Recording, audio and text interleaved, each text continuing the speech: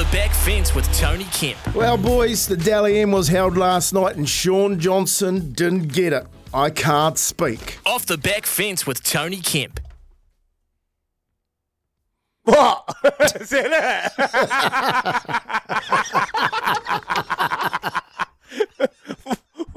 What? You had 7 pieces of paper there and you had that on it. You're a clown. One You're word per page. He doesn't have his glasses on, Bigger. He's got to make one word fill up a whole page. Kempy, there's been a lot of frustration coming through the text machine in regards to that. Like, people think he was done. like, it was done. That's exactly right. That was absolute Off the back fence, is he? controversy. Goes at the NRL for the Dally M Awards, and they need to organise it, redo it, sort it out. If it's going to be a Dally M Award and it's going to be your most prestigious award of the year, and it goes to the most consistent player of the season, then get your calls right. Get your calls right. Yeah. You can't give it to a player that's missed, like, I don't know how many games off the top of my head, He played 20 games. yeah, so he's missed half a dozen games and still pip Sean Johnson. You know, they've got this ruling around suspension, so you get suspended. It cost Nathan Cleary a couple of years ago him the Dally M Award. I just think it's outdated. It needs to be rejigged. And the one that really got me last night, and you know, I called Sean last year when he wasn't going well that he probably should have hung up the boots. I'm calling it this year. He's been robbed, absolutely been robbed of the Dally M Award in 2023. And when I watched Kalen Ponga get that award, I think Kalen Ponga knows.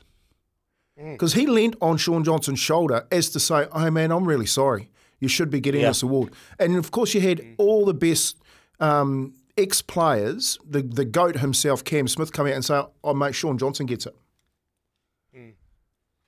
I totally agree, Kempy. And I was watching Sean Johnson's, facials, his emotion, and he handled it like a champ. Let's be honest. He was always going to handle like a champ, but you can see deep down he was absolutely gutted. When you're 5 points ahead and then bang, Braithen Astor announces the winner and they knew it was coming. It's a hell of a fairy tale, the perfect way for the NRL to control the narrative. They do that. I'm not taking anything away from Kalen. I think he's been outstanding. But if I put Kalen and Reece Walsh together, I think Reece Walsh has been a better player than No, I think Reece Walsh is a fullback of the year.